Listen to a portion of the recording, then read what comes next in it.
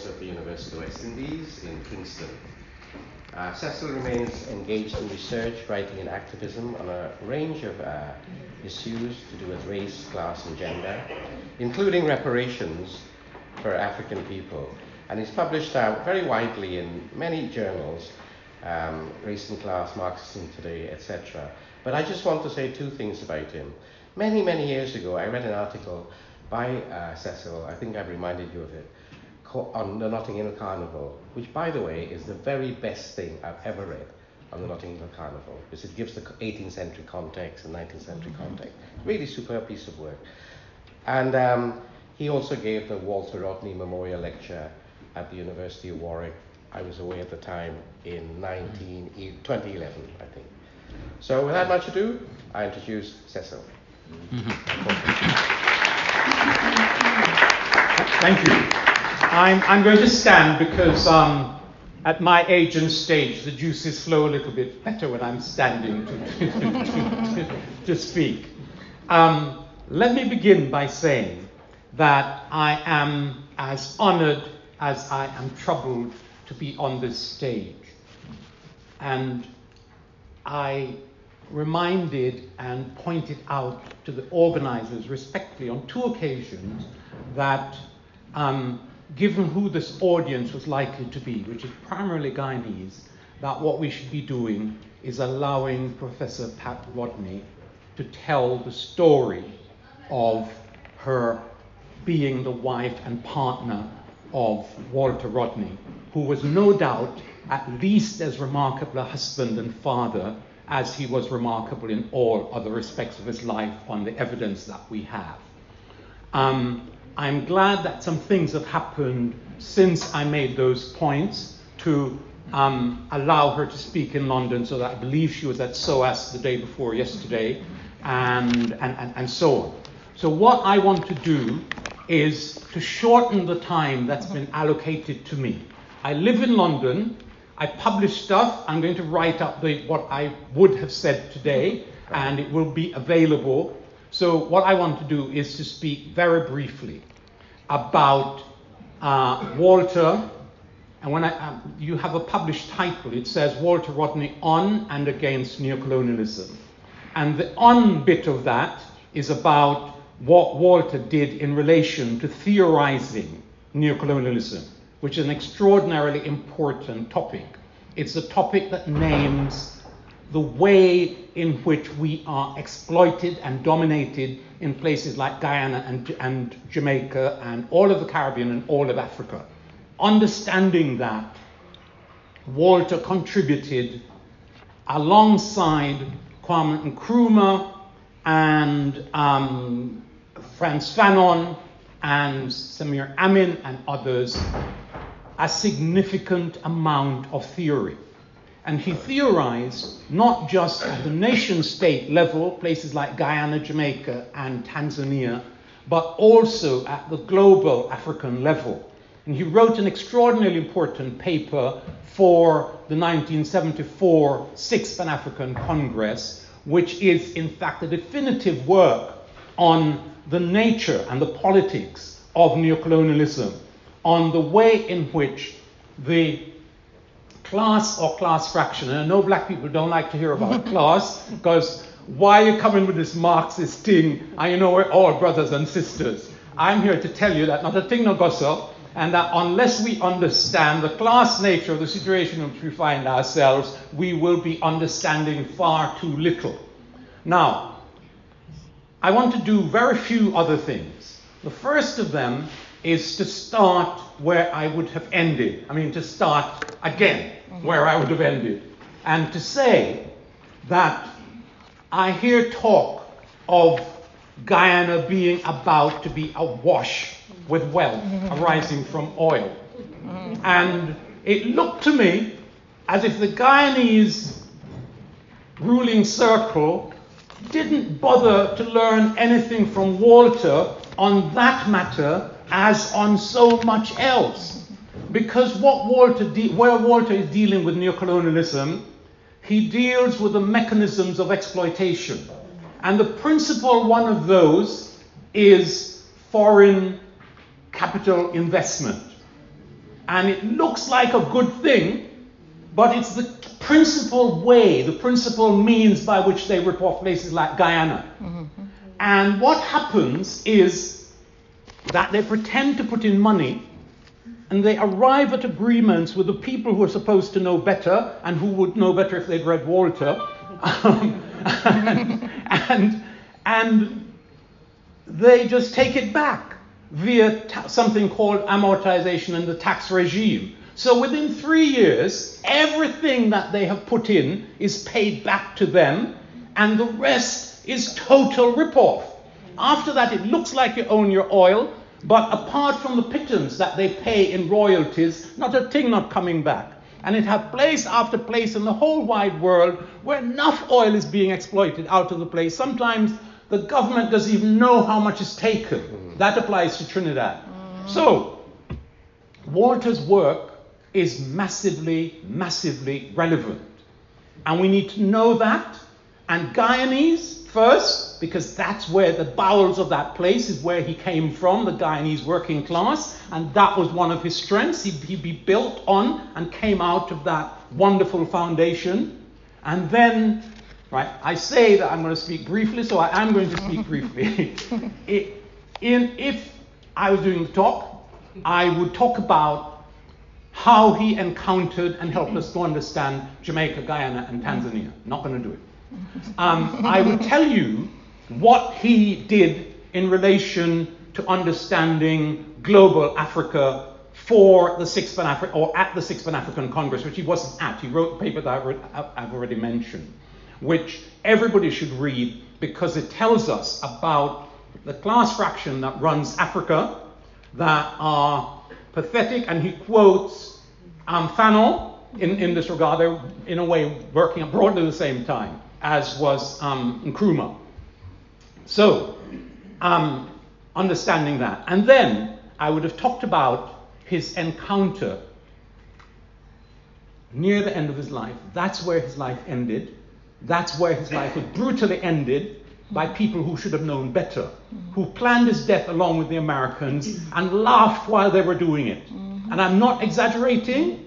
Those of us who are interested in Walter knew this from the moment he died, but it's now documented in the historic inquiry into his death, and every self-respecting Guyanese and every self-respecting African and Indo-Guyanese and others worldwide, people should know how Walter was eliminated and why. Okay, so all of that story has to be told. I'm going to write up the paper, finish writing on the paper that I would have delivered, but the time today really needs as much as possible to be allocated to his widow, Dr. Patricia Rodney.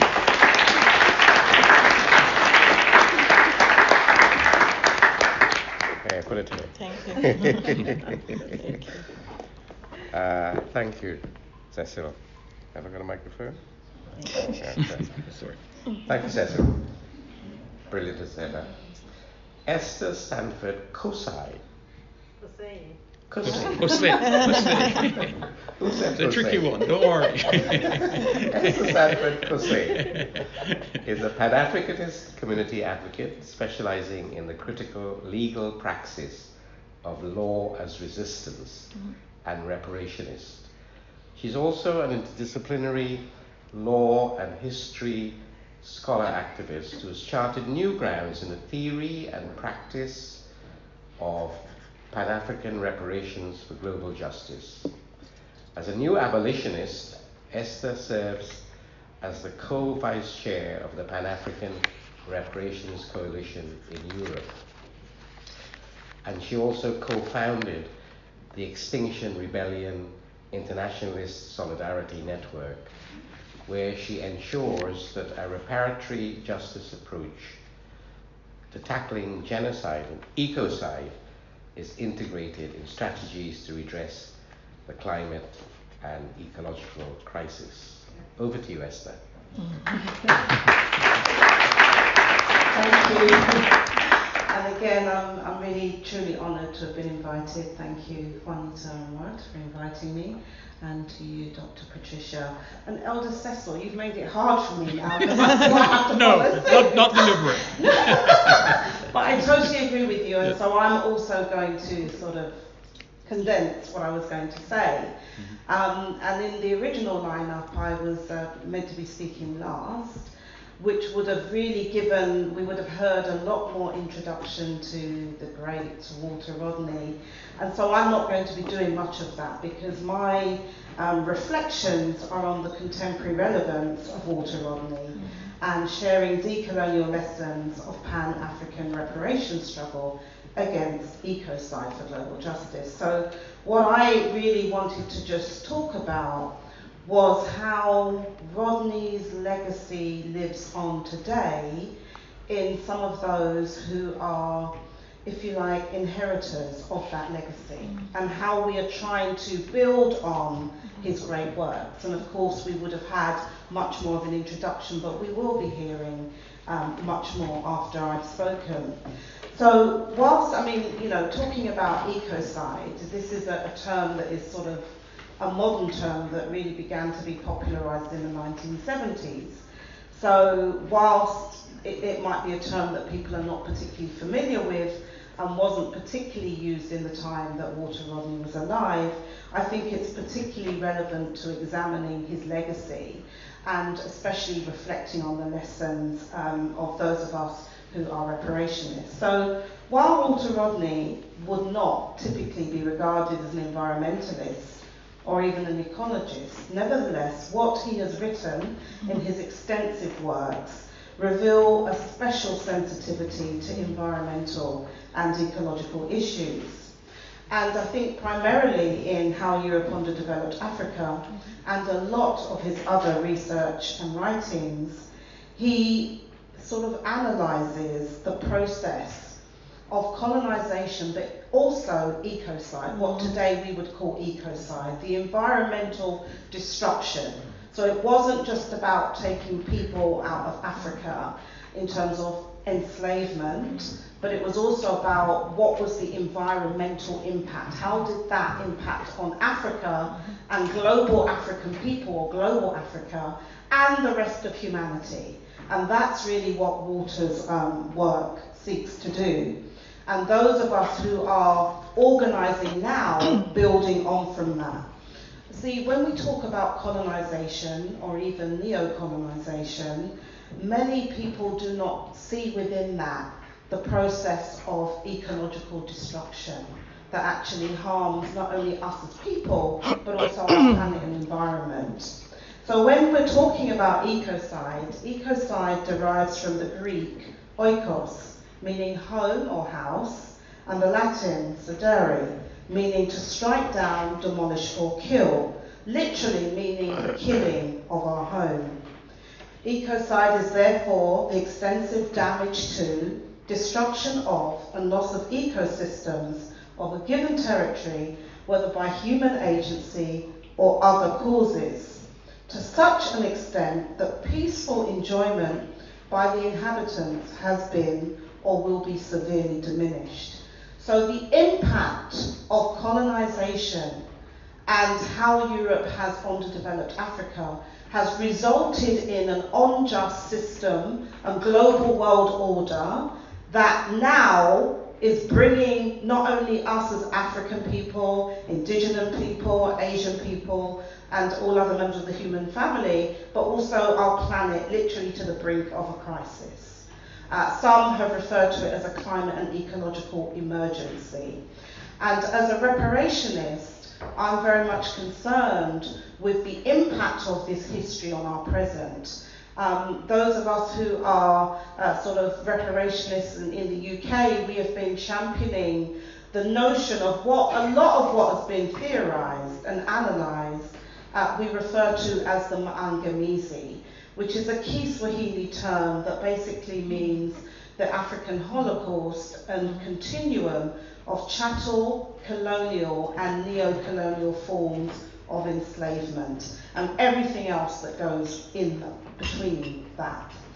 And so this notion of the damage that has been sustained by us as Africans, people of African heritage, indigenous peoples of the earth, it was posited at the 1993 Abuja conference, which was the first Pan-African conference on reparations for chattel enslavement, colonization and neo-colonization, that the damage sustained by the African peoples is not a thing of the past, but is painfully manifested in the damaged lives of contemporary Africans, from Harlem to Harare, in the damaged economies of the Black world, from Guinea to Guyana, from Somalia to Suriname.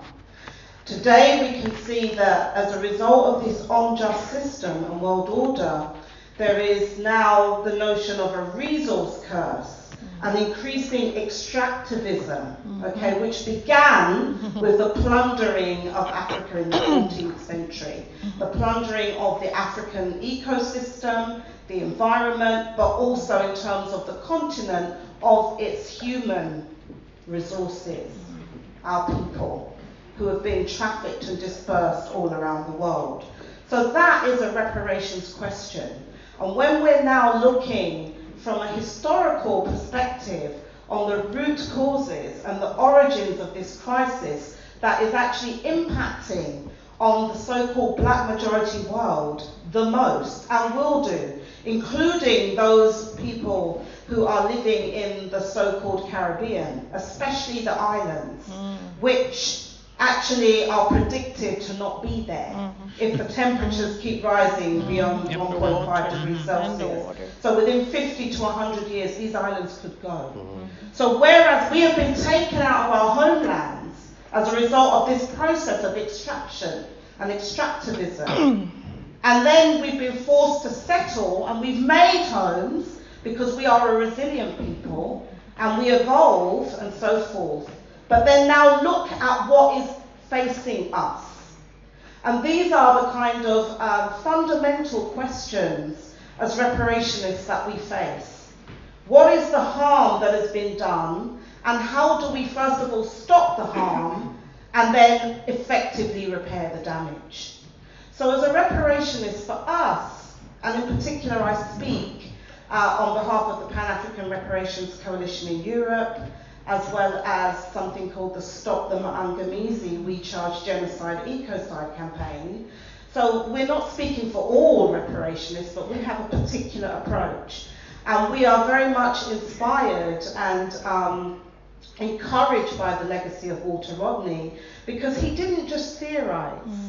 You know, he was a guerrilla intellectual. He went out amongst the people, and he sought to also ensure that the ideas that he was theorizing about, how did you make those ideas a material force in order to bring about social change and transformation? Yeah. And that is really, I think, the legacy that we have to grapple with. How it's nice to sit here and hear about what he has done, but how are we taking that into our liberty to transform our world today? And for me, one of the movements that offers the most promise for that is what we refer to as a reparations movement. And some of us in PARCO theorize as the international social movement for African reparations, which is part of a wider internationalist movement of other peoples, non-African peoples, who are also struggling in terms of their own histories of colonization and imperialism, neo-colonization, and domination, etc. And so that African movement is part of a wider internationalist movement. And one of the things that we have been doing as PARCO is looking at how do we transform our world. So obviously, it cannot just be about financial compensation, which is what most people think of when they think about reparations. But actually, financial compensation, as important as it is only one aspect of reparations, even under so-called international law. The first principle being about restitution. You know, how do we have full restitution of this kind of extraction of not only our labour but our resources, and the impact of that today? How do we have effective compensation? Then there is rehabilitation. What about the harm that has been done to us as peoples? The harm in terms of this notion of black inferiority, white superiority, and everything that goes in between that, and this sort of fracture to our human relations. Then there are notions of satisfaction, which are symbolic reparations. And finally, the most important are the guarantees of non-repetition, which is how do we ensure that we stop the harm and ensure that we can truly have a post-reparations global order. And that is a civilizational quest. So one of the things that we have been seeking to do is in terms of building wider alliances, and I will conclude in terms of how we have sought to actualize that. So some of you may have been, especially if you're here in the UK, you can't perhaps escape this notion, this movement called Extinction Rebellion. Have people heard of it? Yeah. I know it's been a nuisance to some people, okay? But largely European, i.e. so-called white people, middle class originated movement that are saying, you know, the climate and ecological emergency is the #1 issue that faces us. So how do I, as an African reparationist, come to find a common cause with some of these people who quite clearly haven't had the same experiences as many of our people? But why we have joined with them is because we have found common cause in terms of this struggle against ecocide, which is an aspect of this colonization. And inherent within ecocide is genocide, the destruction of peoples. And there is actually a notion of cultural ecocide, because if our environment is destroyed, then we cannot live, we cannot function, we cannot effectively grow our food, we cannot effectively build our communities. Hence why we're now seeing Africans literally die to cross the Mediterranean, because conditions of life have become so untenable and unbearable as a result of the contemporary system that we are facing today.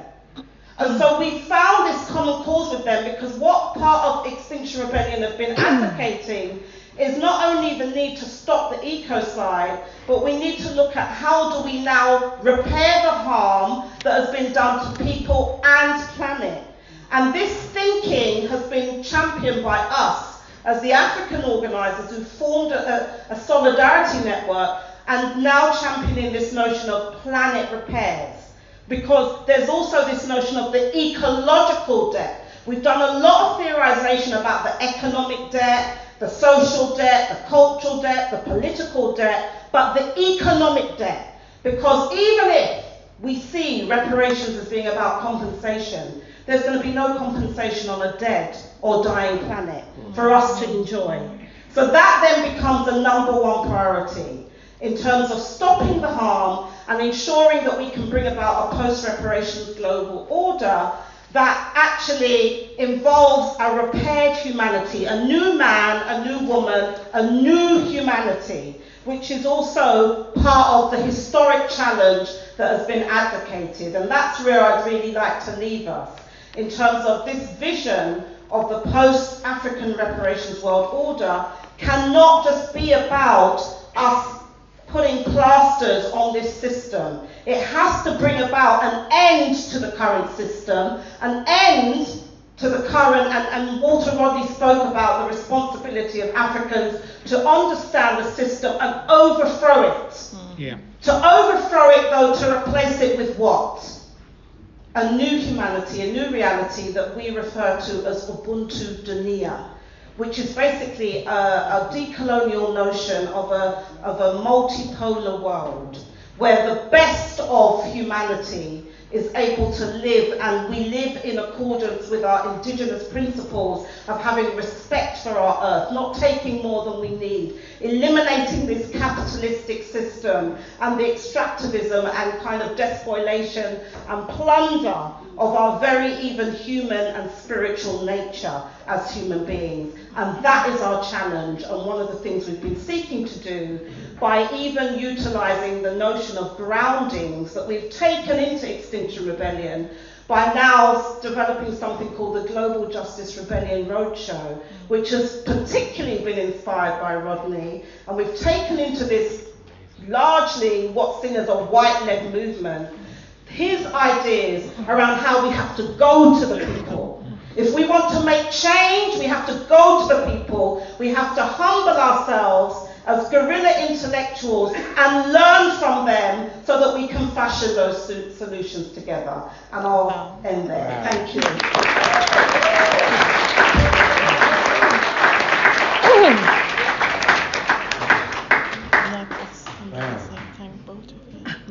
Gosh, that was stupendous. Magnificent. Professor Patricia Rodney, PhD in sociology at the University of Toronto. She's lived and worked in Guyana, England, Tanzania, Barbados, Canada, and the United States. She's here primarily to give the annual Walter Rodney Memorial Lecture at the University of Warwick, which takes place next Tuesday. During her 15-year tenure at Morehouse School of Medicine, she was promoted to Professor, Assistant Dean for Public Health Education, and Director of the Master's Program in Public Health. She's published a book, The Caribbean State Healthcare and Women, and edited 2 special issues of the American Journal of Health Studies on the health of women of color. And she's authored many academic journals. She is the recipient of many awards and recognitions for her commitment to women's health and gender equity. She was recently selected by the United Nations Population Fund as one of the 100 champions in the arena of sexual and reproductive health and gender equality. Dr. Rodney is also the CEO of the Walter Rodney Foundation, WRF. Please go Google it. It's very easy to be in contact with her.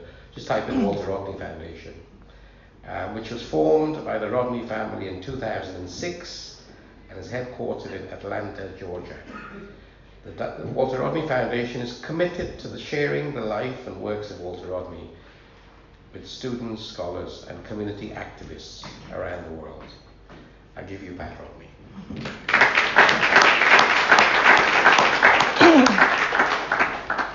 Good evening, everyone, and thanks for coming. I think this is the first time that I'm speaking mainly to a Guyanese audience, and I want to say thank you for inviting me. There are a couple of people I would like to acknowledge. I want to acknowledge Al Parks. Al knew Walter before I did. They grew up together. Al is in the audience visiting from Germany.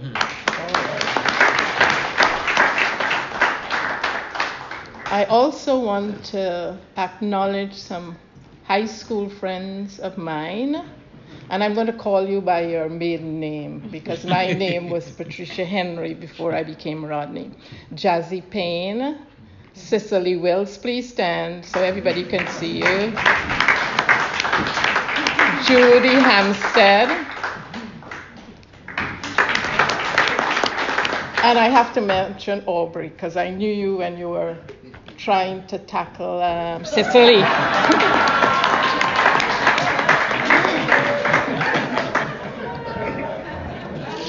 And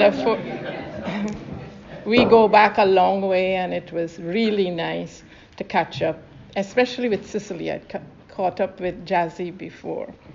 And I also want to acknowledge my hosts, where I've been staying for the last 10 days, for putting up with me for that long, and to David and everybody. I'm supposed to talk about... Oh, microphone, Sorry. My theme is supposed to be Walter Rodney, past, present, and future. Walter Rodney's legacy, past, present, and future. It's not enough time for me to cover everything, so I'm going to try to draw a picture for you. This year, Walter Rodney would have been 77 years old. I am 77. I'm a month older than him, and my daughters used to say I cradle snatch. Walter never got to see his children grow up. He was assassinated when he was 38 years old. My oldest son, Shaka, was 13, Kanini, 10, and Asha, 8. He never got a chance to meet his grandchildren, Asia, Kwesi Anthony, Kai, Sky, and Apedwa.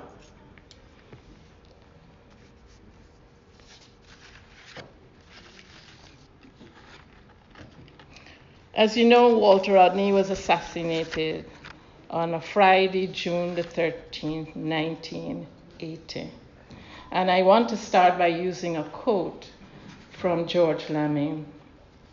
Walter Rodney's legacy is a living example, one that is needed today more than ever. After 34 years, there's finally a commission of inquiry into June the 13th, 1980. It is an opportunity to ask ourselves why younger generations know little, if anything, of who Walter Rodney was and what he stood for. Why copies of his children's books, Kofi Badu out of Africa and Lakshmi out of India, and there were other plans, there were a series of books, are not available in libraries or schools in Guyana.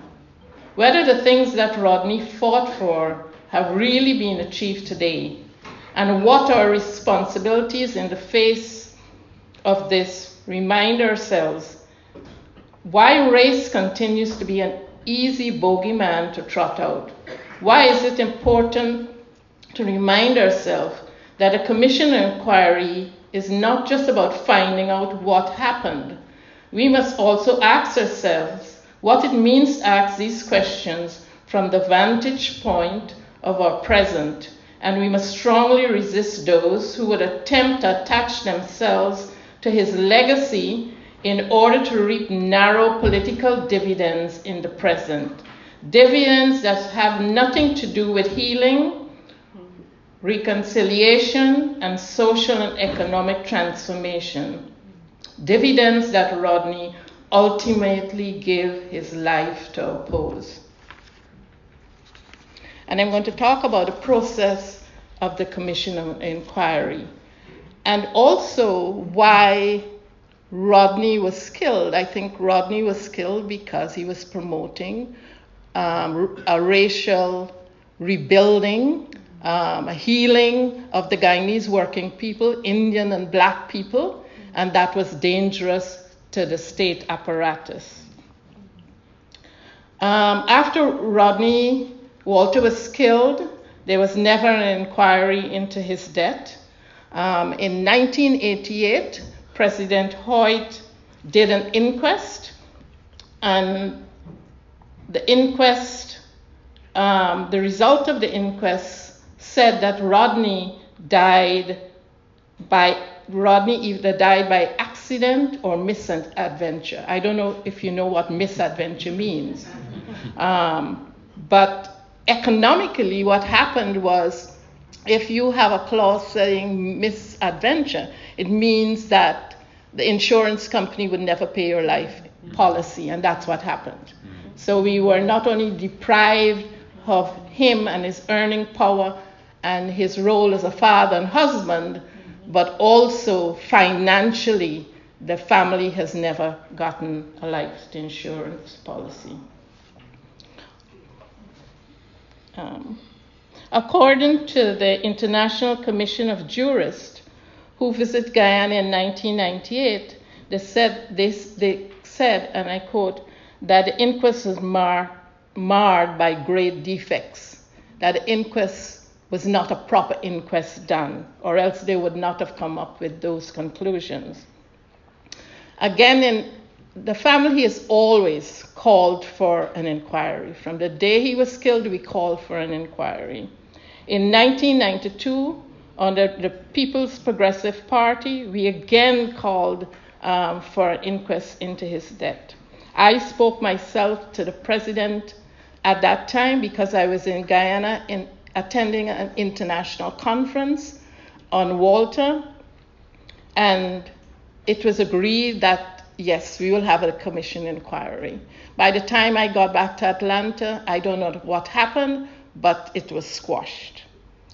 In 1992, my son, Shaka Rodney, did a 1-week hunger strike in Guyana to bring attention to his father's assassination. And I use the word assassination deliberately because he was assassinated. He wasn't murdered, he wasn't killed, he just didn't die.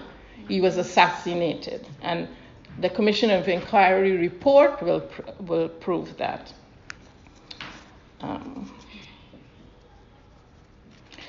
Finally, in 2013, I was approached by President Ramatar to find out if I was still interested in a commission of inquiry. I said I'd never lost interest. That was always the point.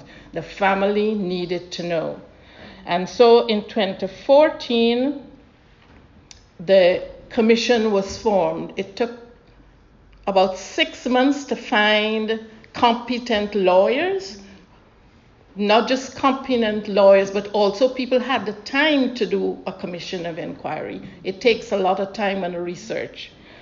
3 commissioners were finally selected.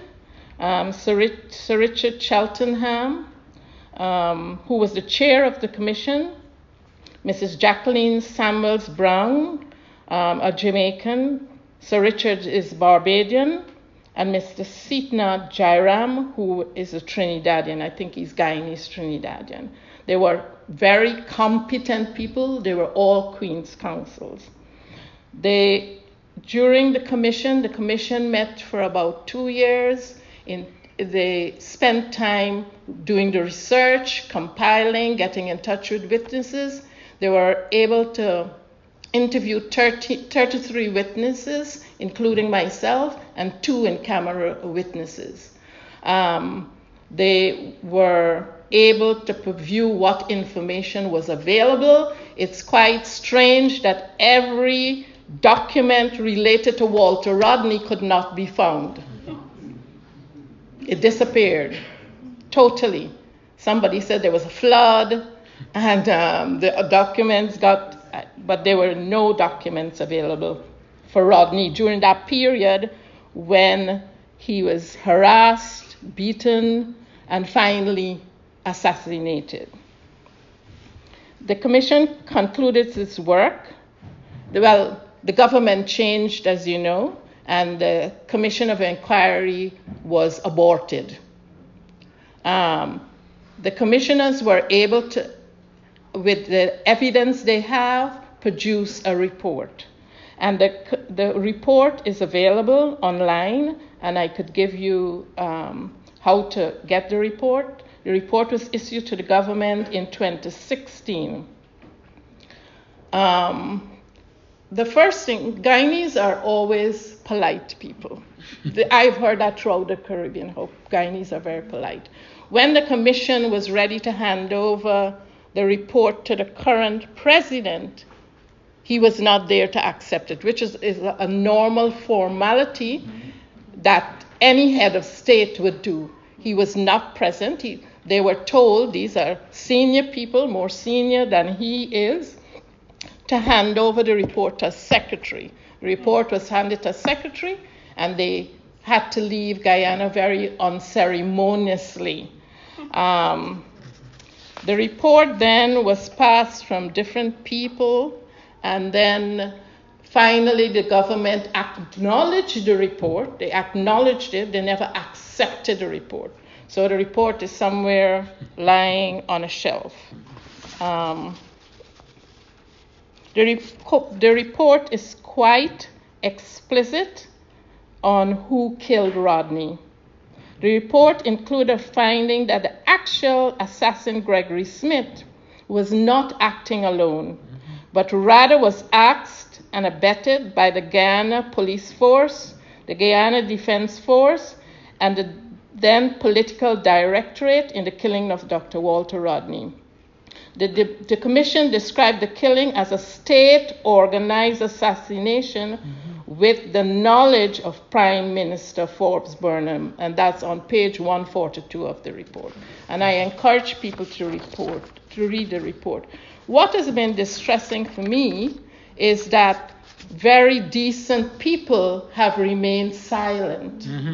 And that is how we come to the position we're in. And you know, when people are talking about President Trump, I have seen that happen in Guyana.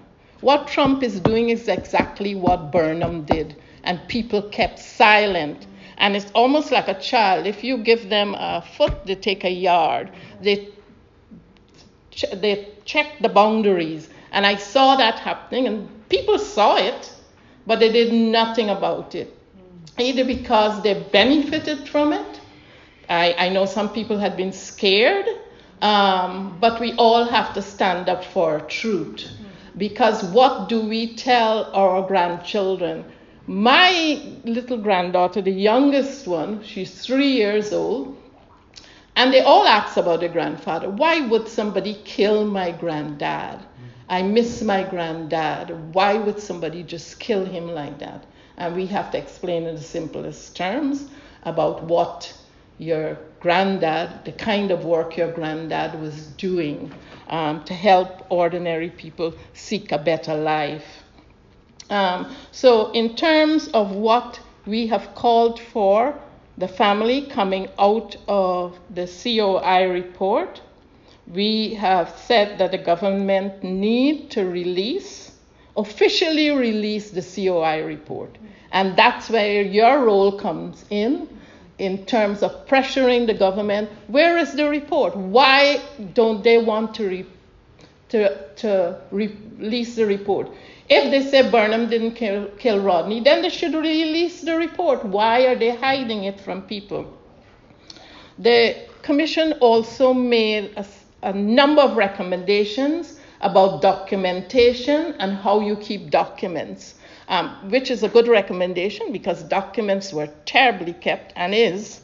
If you go to the archives in Guyana, it's terrible about how records should be kept. Change the manner. We're demanding that the death certificate be changed. It had also on the death certificate that Rodney was unemployed. You didn't employ him, but he wasn't unemployed. His profession couldn't be unemployed. How could you put that on a death certificate? So that's what the death certificate said. 1, he was unemployed, profession. And 2, that he died by misadventure.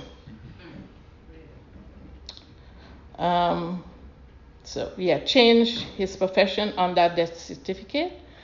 Overturn the conviction of Donald Rodney and expunge any related criminal history. I don't know how many of you know that Donald was charged. That charge has never been lifted. The former government wanted to pardon Donald, and Donald said, no, I don't want a pardon. I did not do anything. So we're calling on the overturned conviction of Donald Rodney. Provide reparations to the Rodney family and Donald Rodney. Rodney was killed at the highest length of his profession. He was 38 years old. I am 77. Rodney didn't have a pension. Rodney was never sick. So they need to compensate the family in some way or other. Provide a truthful account to the people of Guyana. People of Guyana deserve better. But the people of Guyana have to demand it, right? Provide students and leaders with Rodney's teachings and writings. It's a disgrace that when I go to the continent, anywhere on the continent I go, every single person, whether it's a farmer, a taxi driver, they know Rodney. They had to read how Europe developed as undergraduate students. That most of them said, I thought Rodney was African. And he was. He was. Yes, he is and was. So that is for the Commission of Inquiry. Next, I want to go to what we have done since Rodney's death in terms of the family. And when I left Barbados with my 3 children, Rodney was killed on the 13th. The government refused to release his body because they had put out this news report that an unidentified man had been murdered, because that's how they planned it. Okay. They planned it so his head would be knocked off. So they put out their own media even before. They dropped a lot of pamphlets outside my house the next morning to say that it's unidentified. So they had to cover themselves. They had to withhold the body. And the body was so badly beginning to decompose, which was deliberate, that I moved it from one funeral parlor to another. And the person who took on burying Rodney was a school friend of his at Queen's College. And he said to me, Mrs. Rodney, normally I would never take a body in this condition. It's only because of Walter. Because of what they had done, I went to the mortuary to see where they had put his body. And they had him at the bottom, and they had other bodies thrown on top of him, and the fridge was not working. So we had to have a covered coffin. But the thing that spooked them, Walter's face was not damaged. It had some burn marks, but I knew it was Walter. Everybody knew it was Walter Rodney. So their own lies backfired on them. So when I left Barbados, we had a memorial service before we had a funeral because they wouldn't release the body. And I said we didn't need the body to honor my husband. They could keep it because they needed it more than we needed it. Anyway, finally they handed over the body. He was buried. And the children and I, two friends from Barbados, George Lamin and Margaret Hope, came and took myself and the children to Barbados. I hadn't made any plans what I would do. I didn't know what I would do. I just knew I could not stay in Guyana because it wasn't safe. And I realized it wasn't safe because when I got to Barbados, Prime Minister Burnham called up Prime Minister Tom Adams to tell him he was harboring the enemy. Me and 3 small children were the enemy. So even in Barbados, the Barbadians have to provide security while I was in Barbados because they wanted to cover themselves. So the harassment of the Rodney family didn't stop with just killing Rodney, it continued. So in Barbados, I stayed in Barbados for 9 years, and I think it's the best choice I made because both Walter and I had discussed that we wanted our children, whatever happened, to grow up in the Caribbean, to have an identity, which is very important. I've seen the tragedies of kids who are brought up other places. They don't know who they are. And so it was important. It was also a chance for us to begin to heal, for me to get the children back in school, and to have some normalcy in our lives. One of the things that happened while I was in Ghana, because we had moved around so much, I had moved around with the children and Walter, I was never able to finish my first degree. I'd start, stop, start, stop. So when I got to Guyana, I was working with the I was working with the Georgetown City Council in charge of early childhood development daycare center. And I took the opportunity while I was in Ghana to go to University of Guyana, where I did a diploma in social work. And then the university, because the University of Ghana had separated itself from the University of the West Indies, it was an independent university. In order to do the degree program in social work, one had to go to Jamaica. And this was the first time students were going on this particular arrangement. So 2 students were selected from that program, myself and another person, to go to Jamaica to finish up. And it's luckily, I'm so happy that I while I was away from Guyana, my parents, Walter's parents, and Walter looked after the children. So I spent a year in Jamaica. So in Barbados, that I was able to get a job where I could be at home by the time the children had finished school. If I still, because I did nursing here in England, if I was still doing nursing, then the hours would have been very problematic. So I was glad I was able to do that, to make sure that my children had some kind of pattern in their lives. We stayed in Barbados for 9 years, and then I emigrated to Canada, and it's in Canada that I continued my studies. And then people asked me several times why you took so long to start a foundation. And my priority was my children, raising my children as a single parent, finding a job, and continuing my own self-development as a woman.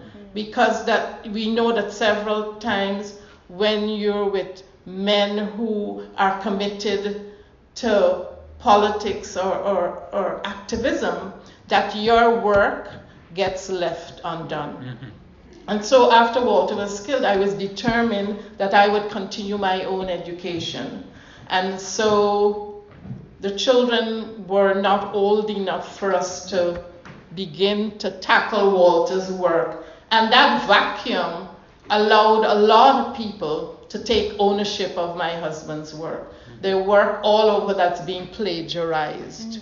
And people who have not paid us our royalties, and this goes to Africa all over.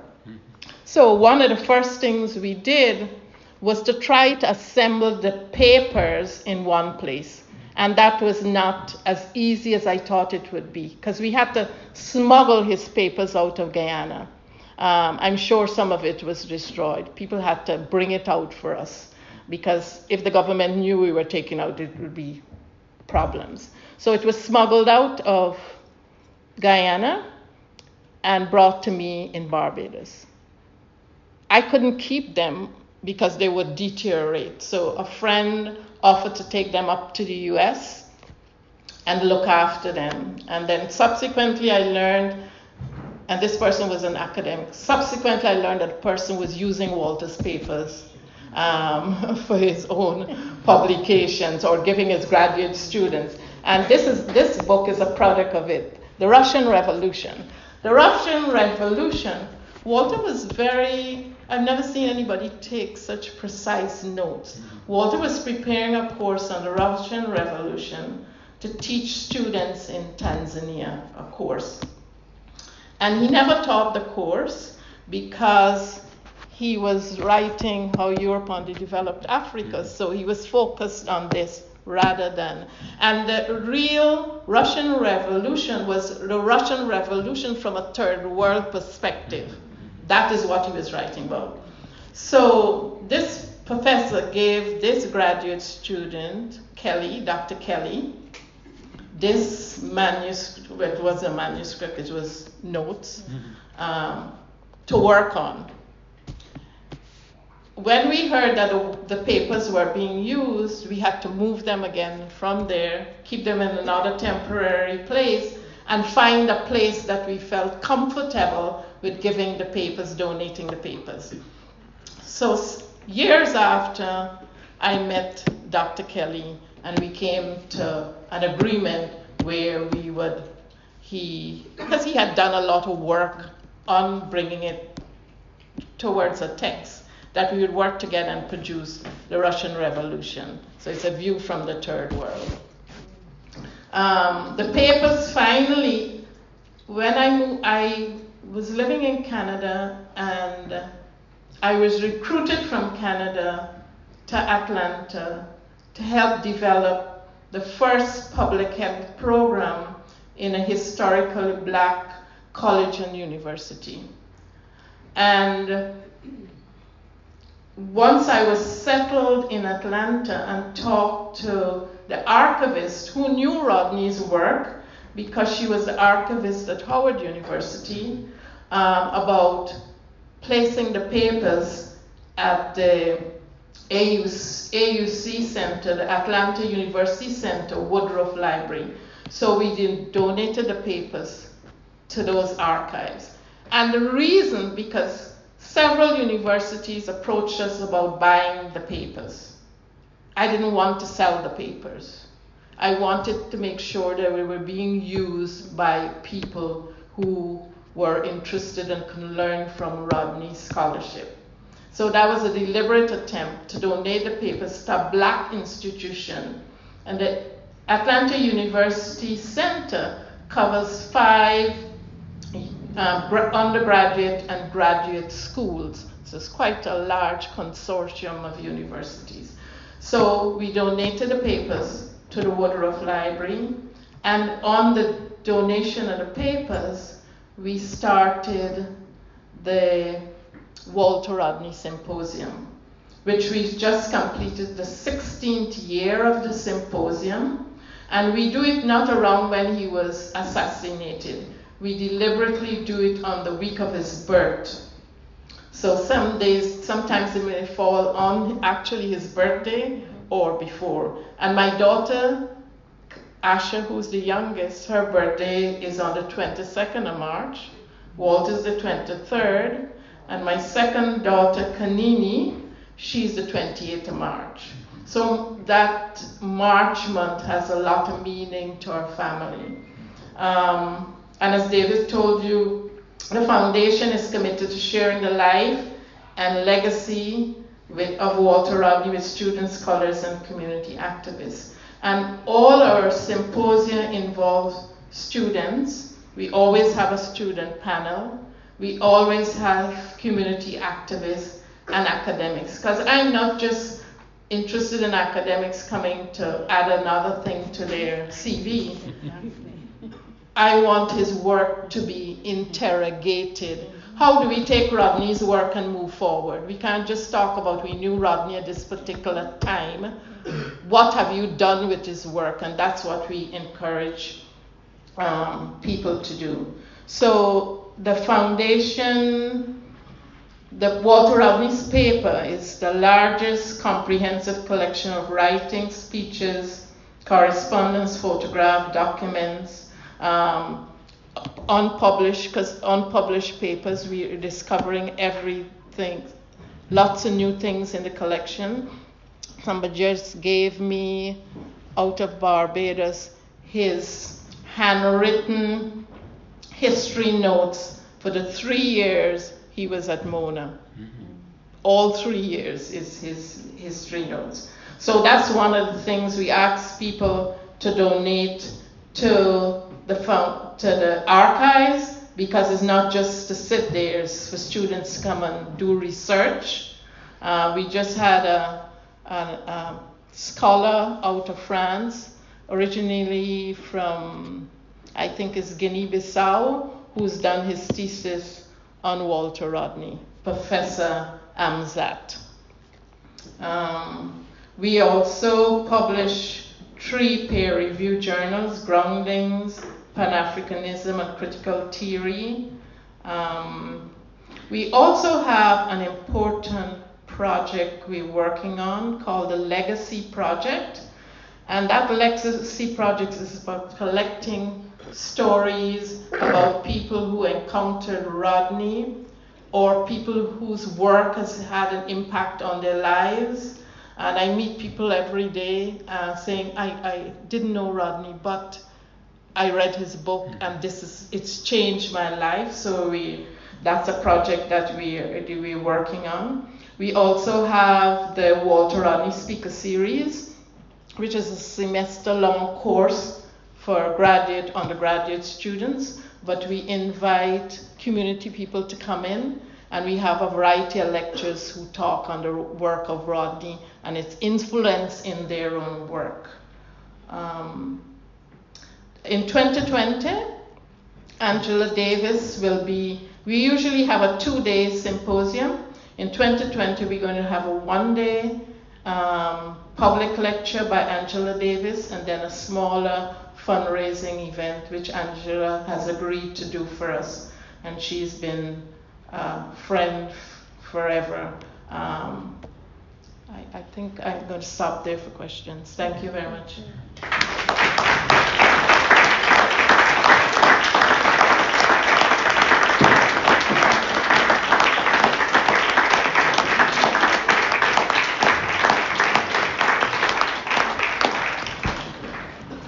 Let's just put our hands together one more time for the whole panel.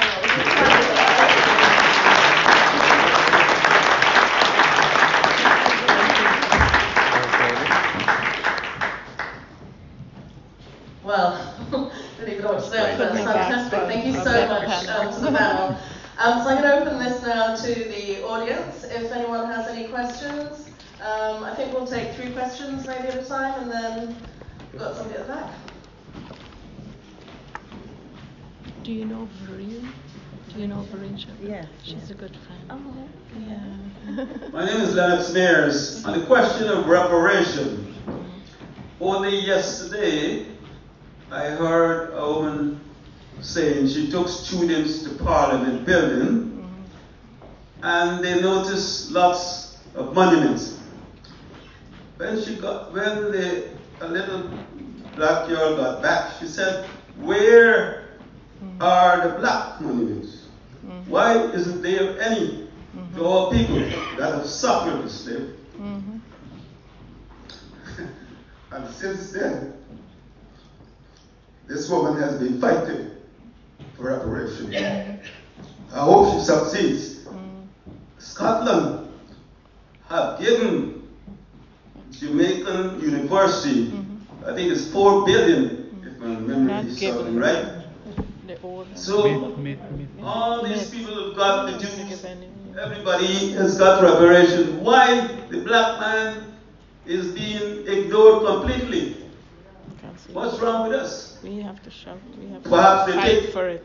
we weren't worthy of being anything more than goods, as they had termed us legally when they passed the law that black people were shackled and therefore could be bought and sold, at will.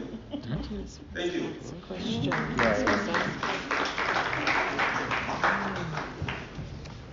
Do I have anyone else?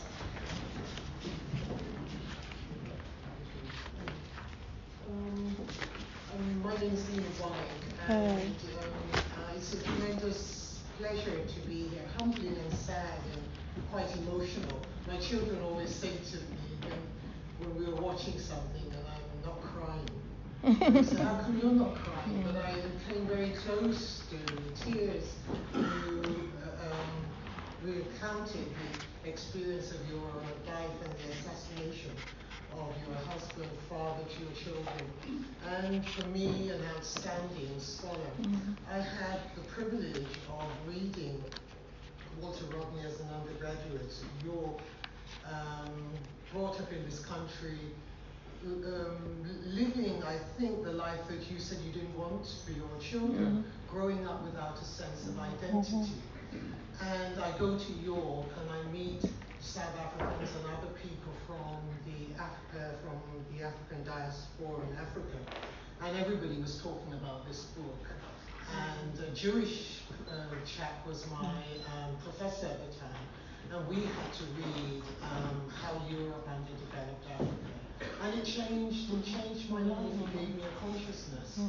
And I have a sense now that kind of consciousness doesn't exist for the young generation. I don't know, maybe it's because I'm out of date, I'm old now, but I wonder, maybe living in America, you probably don't have that sort of experience as I think as somebody from the Caribbean. I suppose my question is, after that detour, is do you feel that legacy of Rodney making the connection with the African diaspora in his scholarship, in his political activism, still exists today? Does that make sense? Yes. Just one more question. Can I answer that? Can I take a Want to take Do you want to? Okay. It's okay. I hope I remember. Probably, Michelle. Thank you, Esther and Cecil, for your wonderful contribution. Esther, after this, I want to speak about the ecology, the symposium or the conference that's happening, I don't know if you're aware, in Guyana next year. And I think your paper will be excellent to do that. It fits right into the brief. Dr. Rodney, thank you so much for your wonderful account. I'm going to quickly say that we went to Guyana in the summer and had the opportunity to meet with Donald, which was just like how we feel emotional about what you're saying. Equally, I'm glad you mentioned Donald, and I'm glad that the report makes mention of the squashing of his conviction, which again is to urge us here. I was waiting for this platform to be able to say to us to get behind that movement, because Walter has gone, and we want obviously the reparations for the family and so on, but equally the family, Rodney himself, Donald Rodney, is very much looking forward to our support to get that conviction overturned. And I wondered finally, because Donald took us through the route, took us along that route we were filming, where the final assassination happened. There is a memorial in that lane there. However, the actual location where there's a bar. I don't know if you remember, there's a bar opposite there. And I wonder whether you think because what we're trying to do is, some of the young people certainly that I've made contact with, a lot of them have no idea about Rodney, but we go there, or they go there, and they line. Yes. It comes alive on Saturday nights and Friday nights. Do you think there's any worth in us maybe energizing and activating a movement to perhaps let them know that that's the spot, and see how we can push that in terms of also helping what's happening with Donald? Do you think there's any worth in doing that? Is perhaps that long-winded question. Okay.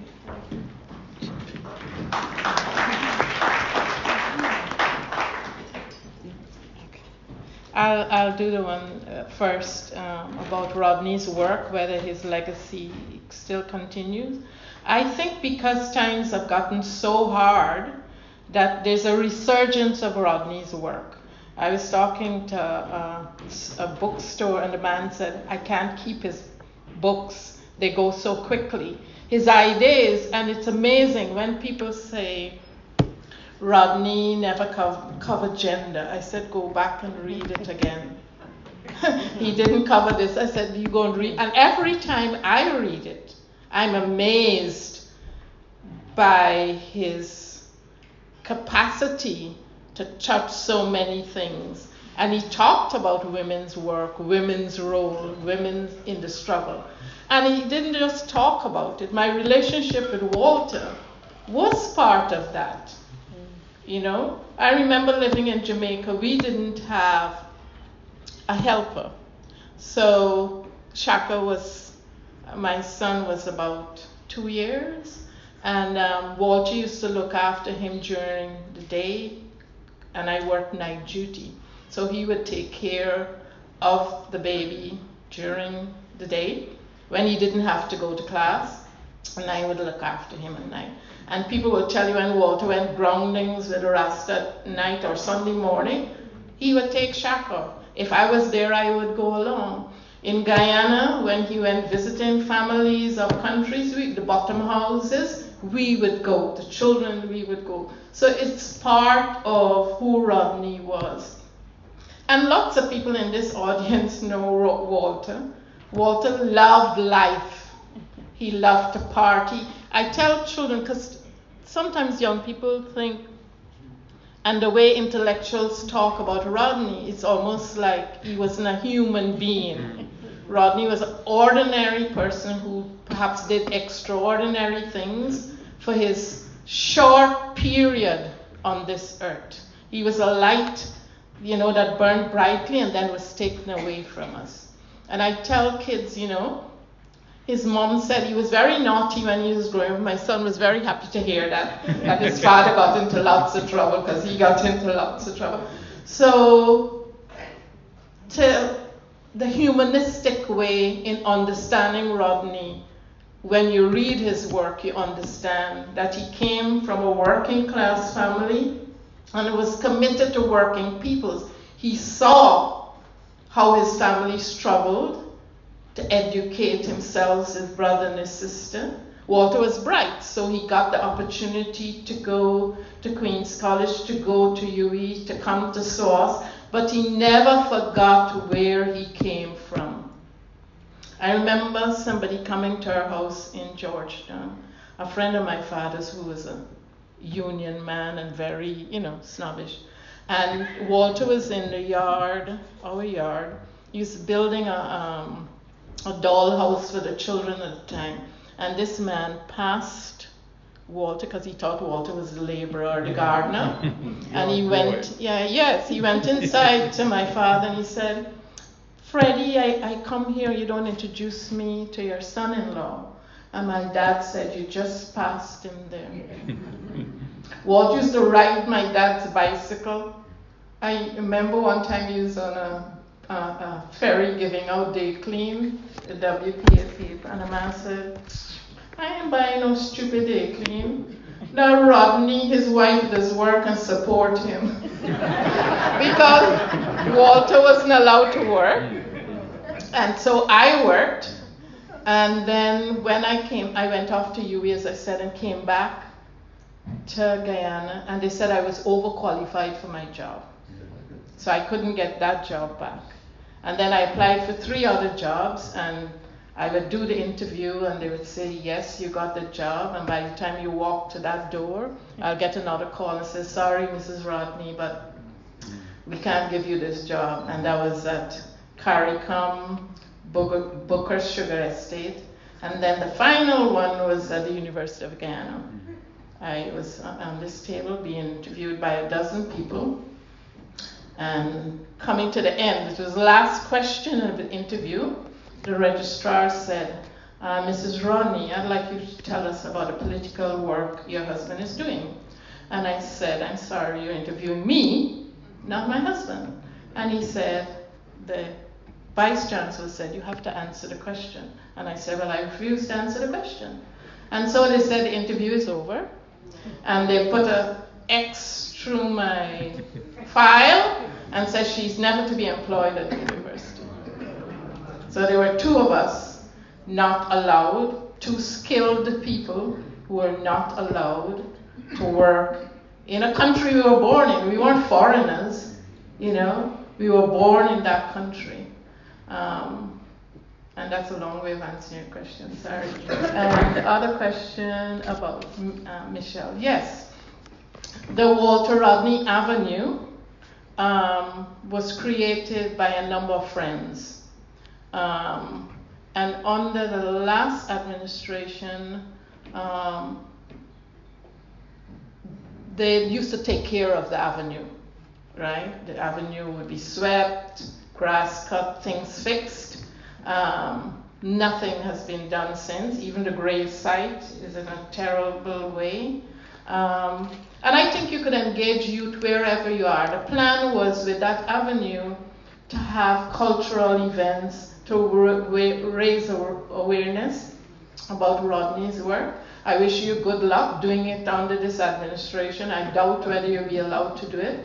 We had adopted the school that Walter had gone to, St. Stephen's School, and we used to send books, and I want to bring honor and praise. And Daye, she worked with us on that project, and that too was stopped politically. So children in Guyana don't know who Rodney is. The books Kofi Badu and Lakshmi were deliberately written. They were stories that my husband used to tell our kids about how Africans came to Guyana, how Indians came to Guyana. So if you know somebody's history and culture, then you're not afraid of them. You need to understand self before you understand others, and that is what he attempted to do. But the government stopped the radio series. First they said Rodney couldn't read on the radio because they didn't want people to hear his voice. So somebody else was given the task of reading the stories. And then the stories upset them. And so, yes, so eventually we were able to publish those 3 books. But Walter's plan was to do a series of 5 of all the peoples who came to Guyana, and he was going to do a separate book on the indigenous people because they didn't come, they were there, we found them there. So that was the whole plan. We still hopefully will be able to publish those at some future date, but Kofi, Badu and Lakshmi, we're going to do a republication of those. And I want you to see, we have this collaboration with Verso Press. I'm very pleased because what was happening is that Rodney's work was being pirated. And so we thought that if we go with one press, we're better able to, that's not to say it's not going to be, the same thing is not going to be happen, but we want people to be familiar with the new publications and the new additions to all these publications. I hope that answers your question, Michelle. Thank you. Somebody at back has a hand. Okay, so I have Richard. I just have one perspective here. Please hear me out. Hi, this is Rodney. I'm Ruth Lynch. Ruth, please wait for the mic. Okay. Sorry to button like this. My name is Ruth Lynch, and our families knew each other when you were there. I'm the same age as Kanini. Wow. So I was at Queen's College when Kanini was at Bishop's. Shaka was a year ahead of me. My perspective is slightly different. We were the kids of that time when this incident happened. The night before this incident happened, we were at a childhood birthday party. Yes. I remember the car coming to pick those kids up. We didn't know what had happened. Yes. They just left. The next morning, it was being whispered all over that this had happened, but we didn't have the information. A lot of this information was, the adults were talking about it, but we, the kids, there's always hush hush. We sort of heard some of the information. We certainly didn't have all the information you gave us. And I just want to thank you for being able to bring those kids up in this atmosphere. I know a lot of people didn't talk. You brought it up because they were so scared, and we felt it as kids. So I just wanted you to know that we as kids who went through this, there were a lot of unanswered questions which we still don't know about. And I would encourage you to get your kids of my era and younger to really read all this stuff and find out what actually happened, because we never knew. That's all. Thank you. Okay, so I'm coming to Richard, and then I'm coming to you, and then we'll do another round. Hey, good afternoon, my name is Richard. Patricia Rodney. I actually remember where I was when he died. It was a corner of Camden Durban Street. I was very politically active and quite young, but aware of politics as they come and the implication of politics from a very young age. The question I want to put is to that gentleman there. Cecil. Yes, you, yes. You talked about, you spoke already about exploitation and the implication of Guyana now getting oil and the position of exploitation and to be in. What would be your suggestion to avoid or manage? You can't avoid it, but you manage those exploitation. One. And to this young lady here again, Esther. Esther, yeah. I'm 62 years of age, and I've been hearing so much talk about our history and slavery, etc. Don't you think it's time that we start looking at a different focus to get a unity amongst our people, so that we can then, we don't want to depend on anyone to get us out of where we are, but we should be the one to work towards getting ourselves out from where we are. Because nobody will help us, nobody will come to support us. And reparation, for instance, it's a good idea, but the struggle that we're going to go through to get it, we can use that energy to get ourselves together and get ourselves out from it. I always tell this analogy that if God decided to flood the earth again, we wouldn't even be able to build a boat to get to like New York. Because the moment you're arguing about who's going to build it, who's going to bring the wood, who's going to do the nails, you will all trouble. Yeah.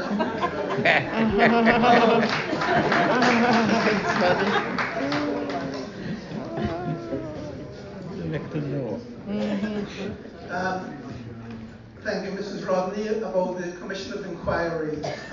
I remember in 2005 you mentioned that you met the then President, and he agreed to a Commission of Inquiry. Myself and other people here who were part of the WPA would be very excited because we were campaigning since 1980 for a Commission of Inquiry. And we were excited also because I remember Rupert Ryan, Walter's brother and comrade, was mandated to move this project forward. And we were absolutely horrified when this project didn't happen. Now, I know you said, you're being diplomatic, you said you went back, you don't know what happened. But we read and we discussed it, and the suggestion was that at that time, Rupert and the other WPA people were planning to get into bed with the PNC. And that is why the Commission of Inquiry didn't happen then. Now, we need to say this, we need to know it, we need to expose it. The PNC has, you mentioned what they did to your family, to Walter, but it's a tragedy that his comrades has also betrayed him. I need to say it, we need to know it. Thank you.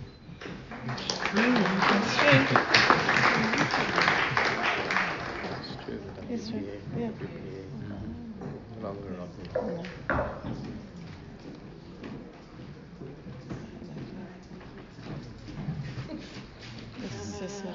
Yeah.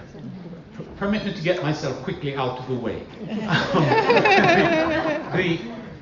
The truth is that the people who run Guyana now, the same PNC who murdered Walter, and the brother who just spoke and who said that his party has betrayed him because they're part of that entity and they're committed, they haven't lifted a finger about getting the Commission of Inquiry issued.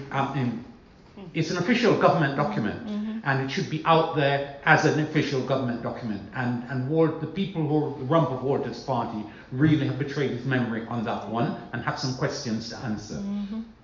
On the oil business, I'm afraid the horse may have bolted in relation to Guyana because that neocolonial class signed up to a company that's actually unusually ruthless. They've even got them committed, as I understand it, to pay for the initial exploration. Yeah? So there's no bonanza down the road. What should we do? It is a very difficult one for African places because it looks as if we don't have any resources. What we have to, and therefore can't invest, and think therefore that foreign capitalist investment is essential. What we in the third world, and it requires a certain progressive stance, we have to pool our resources to enable those pooled resources to be applied to developmental projects, including oil investment.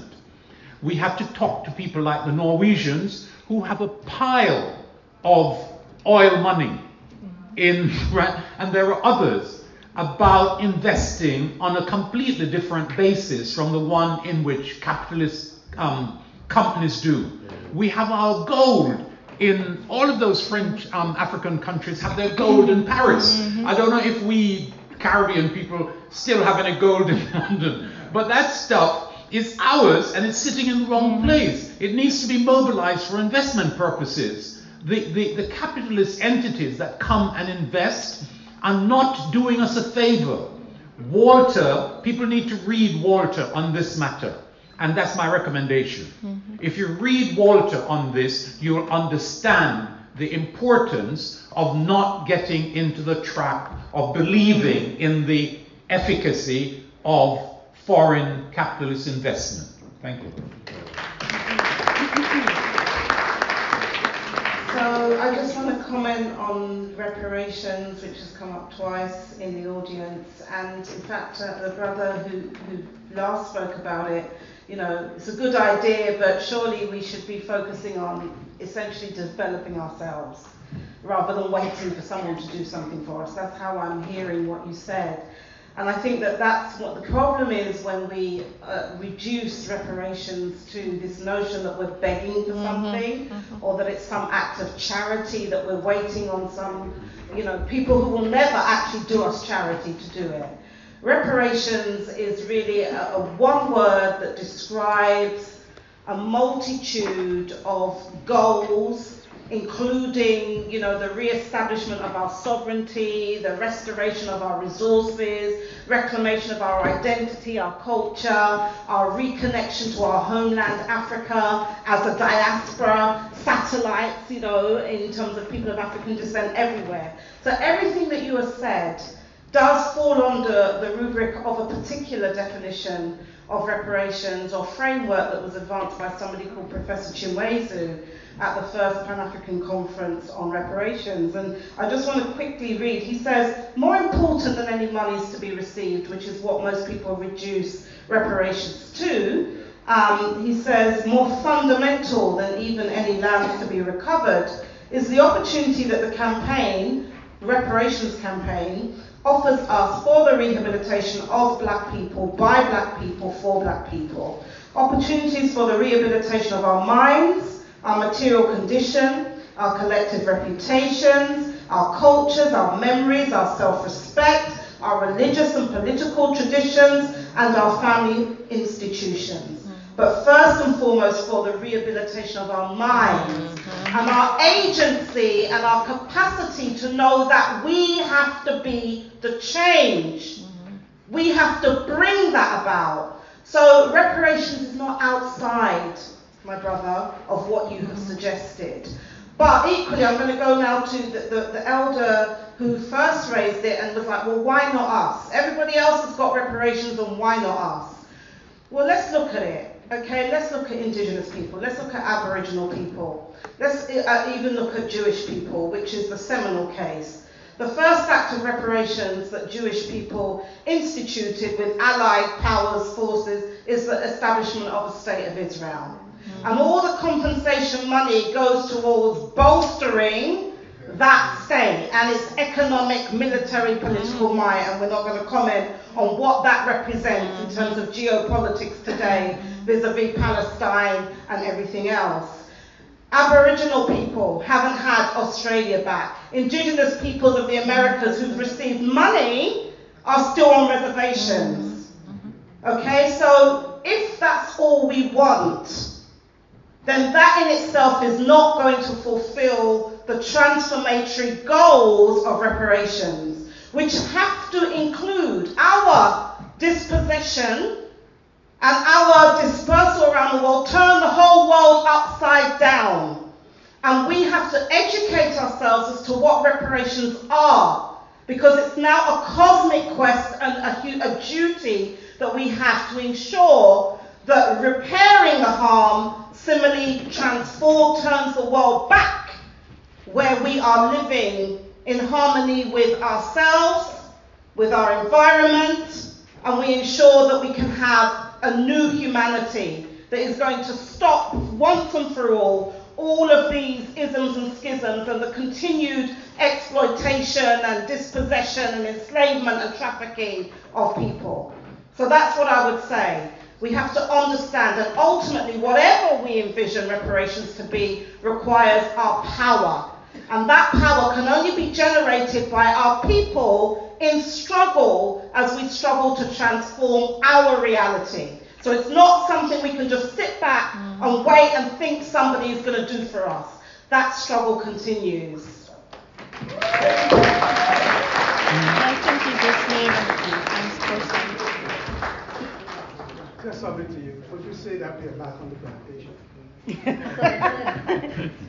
Did we ever leave? Some left. I think it was just a comment. Okay. Could I just say one or two other little things? I very much hope, Mrs. Rodney, that following the inquiry and the report which is out, that you will reapproach those insurers, especially if it's an international company, because the original death certificate and the original basis on which a reputable company refused to pay, it was just false, and even though it's a long time, it may well be worth going back there. And I want to say additionally that we live in a world where it might look as if Walter's work is being celebrated everywhere, but that is not true. The universities, the white racist ones, attack him. I went to an event which was organized by our sister here, and a bright young African woman got up and said, Walter's work has been discredited. That event that we had at 3 right? And so it's all right in a way, you expect it if bourgeois white people do it. But when black people who go through those universities and think they're educated come out and say that in public fora, and then something even worse happens. Walter's, one of the great things about him was the way he combined socialism and African nationalism. That's absolutely crucial to him. And Marxists are not supposed to be attacking him. And I am outraged by the fact that a publication called the Review of African Political Economy found an half-assed South African brother to publish an attack on Walter. No, he's not sacred, you know. And 40 years after his death, there are errors that he made, and that's legitimate discussion. But this journal, a Marxist journal, allowed this idiot guy who teaches somewhere at SOAS to publish a false attack on Walter. And I was outraged enough to write a reply. And I see my comrade Andy, who's sitting at the back somewhere, who spent a whole day shortening it and sending it to the journal, and they published it. so at least it's out there. But the defense of Walter from various lines of attack, none of which have any validity, and when they have validity, we'll all be learning together. Right. But he has to be defended from that foolishness. Thank you. I want to follow up with your comment, because students, I talked 2 days ago, I think, to students at SOAS, and SOAS uses his name to recruit African students coming to SOAS, but they're not allowed to read Rodney's works. And they said there was a Swedish professor who actually stole Rodney's work, and she was talking about his ideas without crediting Rodney. And we know that even when Rodney was at SOAS, he had to challenge people. Rodney is one of the few that got out of SOAS, because I know 2 other Guyanese who studied with him. One didn't get his degree at all because his advisor wasn't pleased with the topic he was doing. So yes, Rodney is always under attack, either personally or professionally, but we are the ones who have to continue to fight, and that's one of the reasons at my retirement that I felt it's important for me, but it's important for my children and grandchildren. This is their inheritance. The name Rodney must always be respected. I said to my children, your father didn't leave us wealth, but what he left us, no money can buy. That's true. And that's important to me and my family.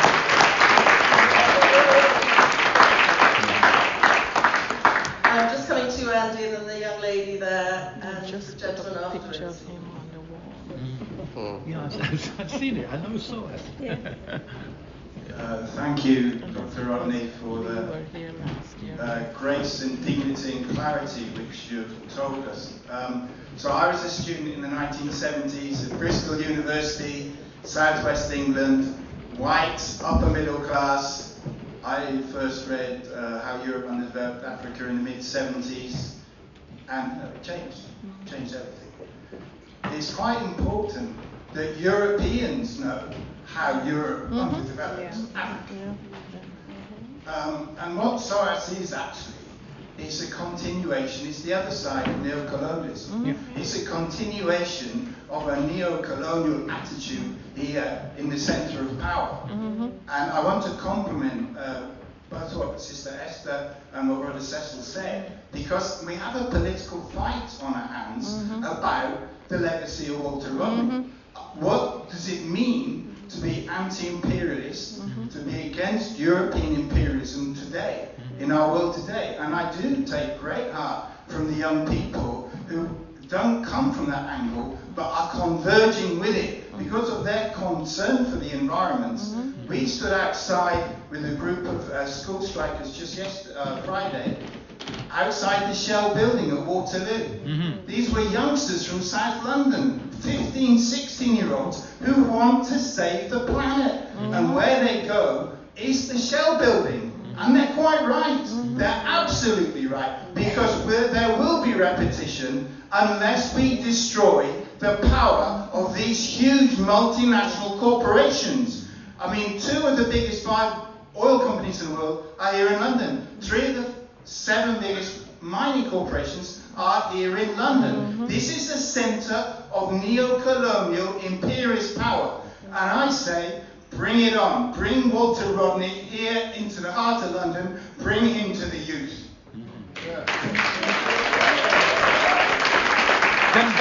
Can I just point out that the comrade who just spoke is the man who edited down my piece for publication in the great Marxist journal. Yeah. So first I just want to say thank you to Dr. Rodney for giving that very personal account. As a student in the 90s in university, I had to read Dr. Walter Rodney's book as part of my degree, and it was amazing, and of course it has left a really great impact on me. So yes, in some respects, even in the end, we did have to learn about Dr. Rodney. The other question, it's a question and also a comment, is how do we take to task our own leaders who do a sort of, as part of this external exploitation and benefit in the form of kickbacks, sort of continue the exploitation and encourage the exploitation? How do we take them to task? Yes, they need to read works like Dr. Rodney in how to prevent the external exploitation, but they also benefit with the billions that we have funneled away in the UK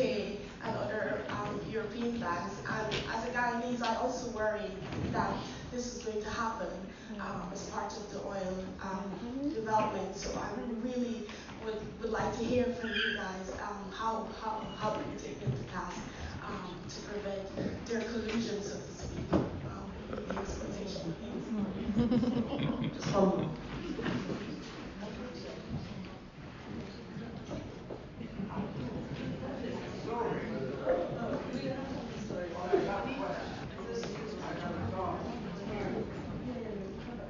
Hi,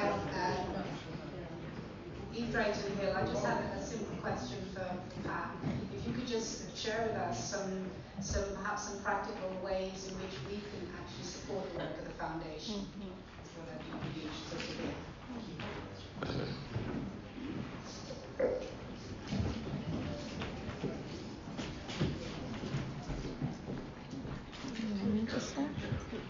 Okay, I'll start with the support of the foundation. As I talked about the legacy project, and we have other projects, so people can help us through donating to a specific project. The legacy project spans everywhere that Rodney has traveled, so that we need resources to hire. For example, Rodney's period in London is very significant.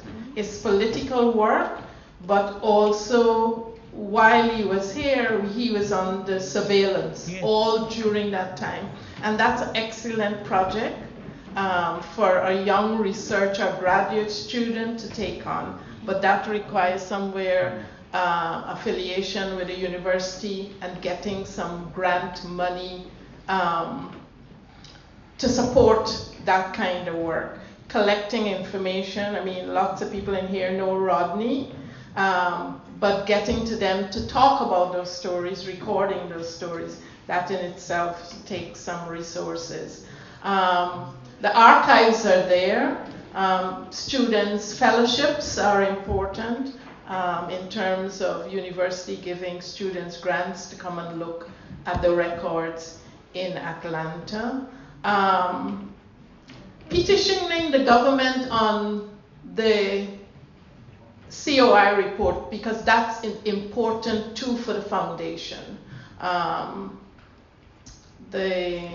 else is it? I think those are the key things about supporting the foundation. Just donating, there's a donation page on the foundation, and your donation, you can be specific about what you want your resources to go to, whether it's a legacy project. We also work with a phenomenal group out of Africa. It's a regional group. It's called Young African Leaders Fellowship. And these are young people from all over the continent. And last year, I spent time with them in Nigeria. They do a lot of entrepreneurs, skills building, women's resource centers. So that's a group that we support through the foundation. I can't think of anything. Oh, perhaps expertise again in helping us with the website, the foundation website, so your contribution can go towards maintaining. The foundation is run at the moment by volunteers and the family. So we don't have grants. We don't have grants for two reasons. One reason is I will not take money from some corporations, blood money. Mm-hmm. I can't do that and then do Rodney's work. And it puts a lot of burden on us because my youngest daughter, who is an attorney, she does a lot of the legal work, and we depend on students or academics who help us to do some of the work. So the foundation doesn't have a lot of resources, but we try to make sure that we're very particular about where the money comes from, or else it will defeat why we're doing the work we're doing. Yes. The other question, I would say that we elect politicians, but we don't hold them accountable to anything. They get our votes. I see it all the time everywhere. They come around when it's time for you to vote for them and you never see them again. People have to be accountable. They have to be accountable. They have to tell you what they're doing. With all the backwardness in the States, my representative for my area, if I write him a letter, call him up and say there's a problem, they respond. I'm amazed. Don't matter what it is. I could say the trash is not being emptied. He will write a perfect letter on his letterhead because he realizes that your vote counts. Not because he wants to respond to me, but you know he's coming up for election. You have to vote for him. Yes, so you have to hold the government and the people you elect accountable. Thank you. I mean, the crucial thing is not to expect easy answers about what to do from people like us up here, right? Walter's life shows that you have to work at what you have to get a commitment to, black people's interests, working class people's interests, women's interests, and you have to prepare to work in an organized way on that. So you have to prepare to master the area of interest and to pursue it on a properly organized basis with other people. Now, I'm not Guyanese, and I know that there are problems. So too many Guyanese are compromised on the issue of race and they think that somehow they have a vested interest in defending the PNC, and they can't pursue them on what they did to Walter, and it's an issue that somehow has to be left to one side because we had to defend ourselves against them Indian and them and so on. It don't really go so, you know. And to the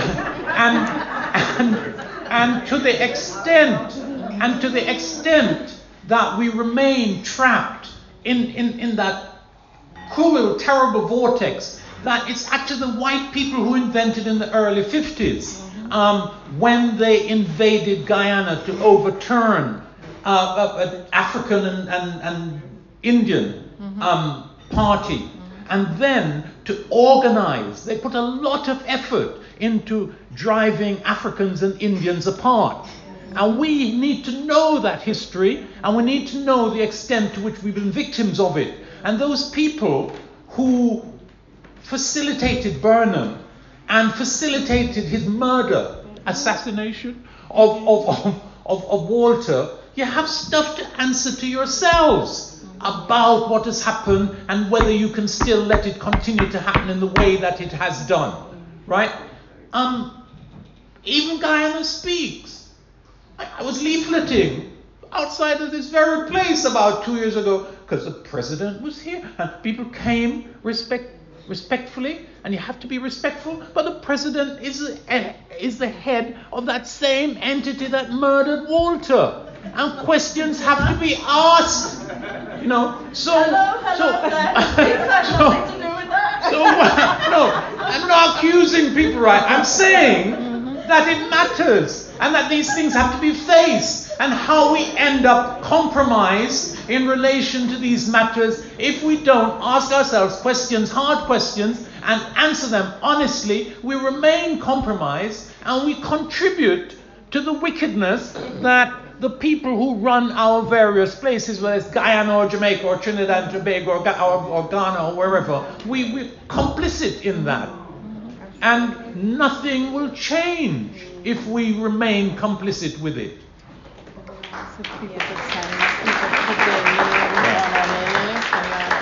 Just for the record, Guyana Speaks has nothing to do with politics, and as we know, we have had any politicians on our panel,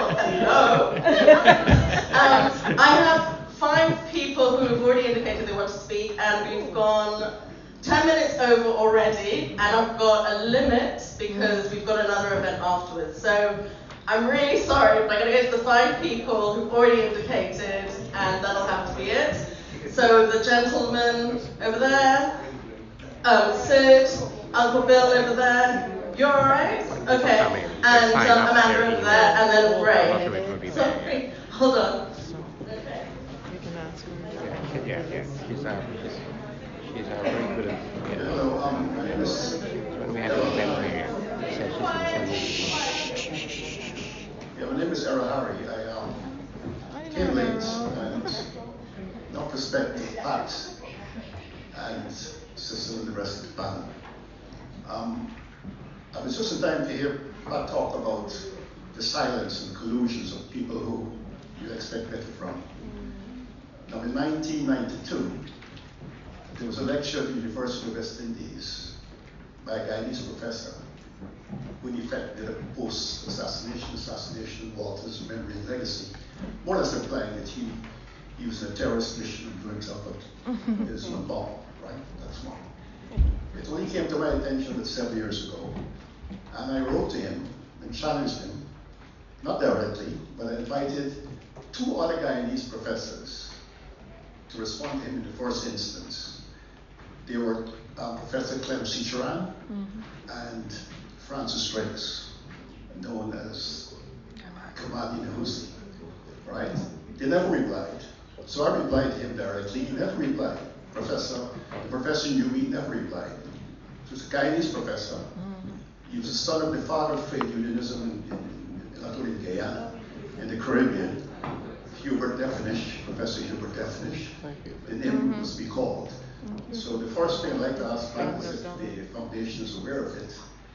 And we need to deal with Guyanese and African professors using the aura of academic institutions to do dirty work. That's number one. Secondly, Cecil mentioned 2 years ago I was outside Cecil deflecting President Granger, who's in here, about stopping the Commission of Inquiry, etc., etc. I haven't been here since. I'm not a regular visitor to this venue. But since then, this venue has been tainted by his presence. And I recall that Hugo Chavez. I'm sorry to cut you, but honestly, we're not going to get anywhere. Please just make it 1 minute.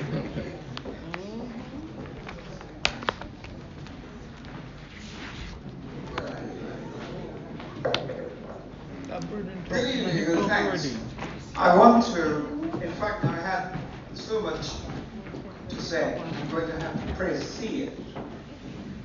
I'm enriched very much by all that's happened here today, by the speakers, in particular, someone who referred to activism as guerrilla intellectualism.